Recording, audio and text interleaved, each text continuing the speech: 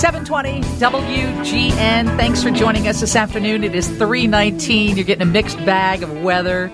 Yes, your commute will be impacted. We will keep you up to date. In fact, Tom Skilling's producer, Bill Snyder, will join us a little later in the show and help us clarify the line between rain and snow. Been pretty easy to do that the past few storms, so stick around for that. Alderman Brendan Riley is with us.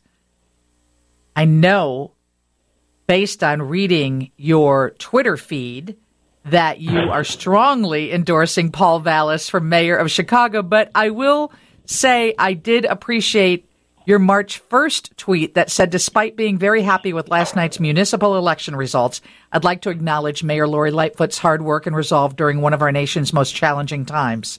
I wish her well in her next endeavor. So is it Paul that you hope to be working with come summer? Yes. Yeah, I think Paul would be a superior choice for mayor, and he's someone I've known for more than 20 years. But his background and experience and his ability to lead large organizations, I think, really sets him up for success. And, you know, we're at a crossroads in Chicago. We've been through hell and back the last 4 years, and we really need someone who's going to lead. And I'm just concerned, while I think Brandon Johnson's a very smart guy, a very nice guy, we don't need to have kind of leadership on the job training. And I think Paul has a breadth of experience that really we need right now as a city. And so I'm really hoping that the rest of the voters in Chicago agree that Paul's exactly what we need at this critical moment in our city's history. Okay, Alderman Riley, will you please put in a phone call and ask him to come on WGN? He came here right when he kicked it off, and he was like, I'll come back in the studio anytime, Lisa. Since then, crickets. Well, I'll absolutely work on that. He loves GN. I just know his schedule's been ridiculous. He's barely getting time scheduled to sleep these days, but I'm sure he'll come back and visit with you. Okay, now about NASCAR and the taste of Chicago. Are you honestly telling me you did not find out that it was moving until you were at an event at Navy Pier, or how did that all come about? Actually, it's worse than that. So neither Alderman Hopkins or myself received any phone call or heads up from the mayor's office, the Department of Cultural Affairs and Special Events that typically approves these things. We actually found out from officials at Navy Pier. So I received a phone call from Navy Pier saying, hey, Alderman, were you aware of this big move? And, of course, I wasn't. And had I been consulted previously, I would have told the mayor exactly what I told the press yesterday, which is this is a ridiculous idea. And you're asking far too much of the police department to keep the NASCAR race course safe while also protecting the lakefront during the July 4th week of festivities, plus guarding a brand new venue at Polk Brothers Park in front of Navy Pier for the Taste of Chicago. So on many different levels, this is problematic. And I think they're trying to do too much. And if they had not been in such a hurry to cram this NASCAR thing down our throats, they might have noticed for a moment that there were going to be some conflicts with very important events like the Taste of Chicago. Alderman, when I heard that story, is the Taste of Chicago's time past? I mean, is it time to just say thanks for the memories and move on? I don't think so. I mean, I can tell you the Illinois Restaurant Association sure loves it, and it's a way for smaller neighborhood restaurants to get a higher profile downtown. And so for a marketing benefit, I think it exists for the industry. And then for tourists, it's become a tradition for a lot of people. It's not an event for everyone. I'll be honest. I don't spend a lot of time at the Taste. But a lot of other folks seem to really like it.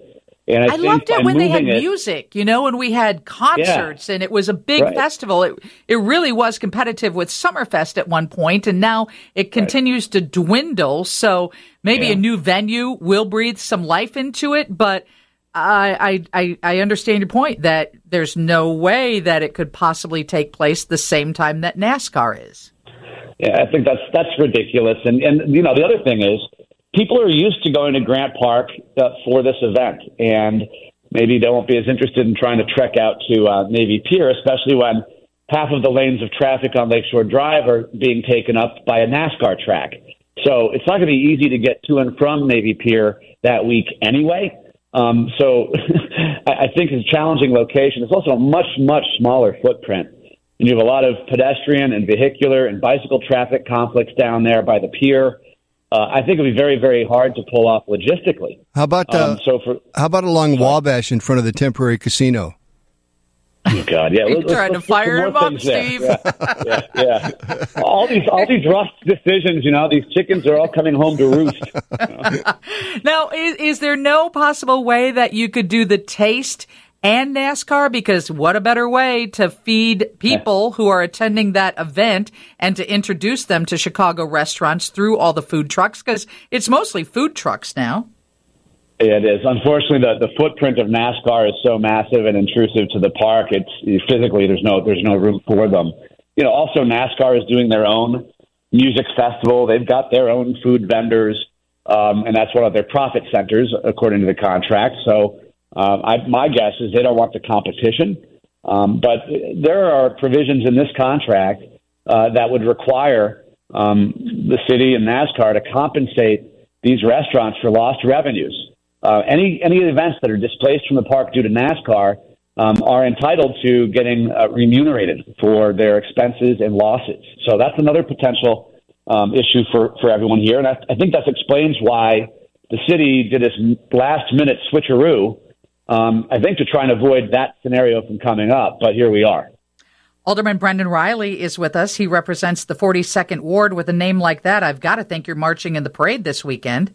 Oh, I wouldn't miss it. Absolutely. It's one of my favorite days in Chicago. Absolutely. Will there ever be a time when we can have the parade on the day? I mean, next year will be great because it appears that it will happen on a Saturday.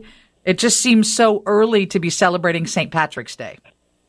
Yeah, no, it's just that's been the practice here in Chicago. The city has always wanted to do the parade downtown the weekend before the actual St. Patrick's Day. I think initially that long predates my time here, but I can tell you, I think that at the time, the thinking was by having the parade a weekend before would be less nonsense and drunken, disorderly conduct and all that. That, I think, is absolutely false now. I mean, we see what happens on parade day, and it's a disaster. Yeah, I think I do go back to when it used to be on Saturdays, and I was working here, and that was exactly what they said. But I think you're right. I mean, I think the crowds were less just because, a lot of people didn't work or a lot of work didn't get done, but you didn't have whole crowds of people, whole buses of people coming in from the north side and south side and the suburbs to sort of infiltrate downtown on a Saturday afternoon either. Right. That's right. So, yeah, it's definitely evolved. I wouldn't have a problem doing it on actual St. Patrick's Day, but I think the planners, the plumbers are the ones who really put that whole parade together. It's their preference, and they do all the work, so I defer to them. And, Alderman, do you think that the new mayor will just nix the Taste of Chicago this year, or one of our people she's waiting on the phone right now, suggests it moves to Labor Day weekend? What do you think is going to happen with the Taste? Well, what I've suggested as a potential solution is just that I would say move this event into the fall so that we have fewer conflicts. Frankly, everyone wants to do programming in the park during the warmest summer months. And so there is a little bit of flexibility towards the end of the season schedule where they could make it work if they really want to. So that's my preference. Keep it the same venue where we're used to the logistics and how to secure it. That's my preference rather than try and rush this thing and cram it in on an already busy and dangerous weekend for Chicago. I think that's a more prudent move. Thank you so much for joining us on WGN. Now call your friend Paul Vallis. Say he's up next. I've got my assignment. Thank you so much. Oh, geez, and somebody just said 2024 is a leap year, so March 17th will be a Sunday. We'll take it, hopefully. Hopefully they'll do it on Sunday. Steve has your news next on 720 WGN. Lisa Dent, WGN.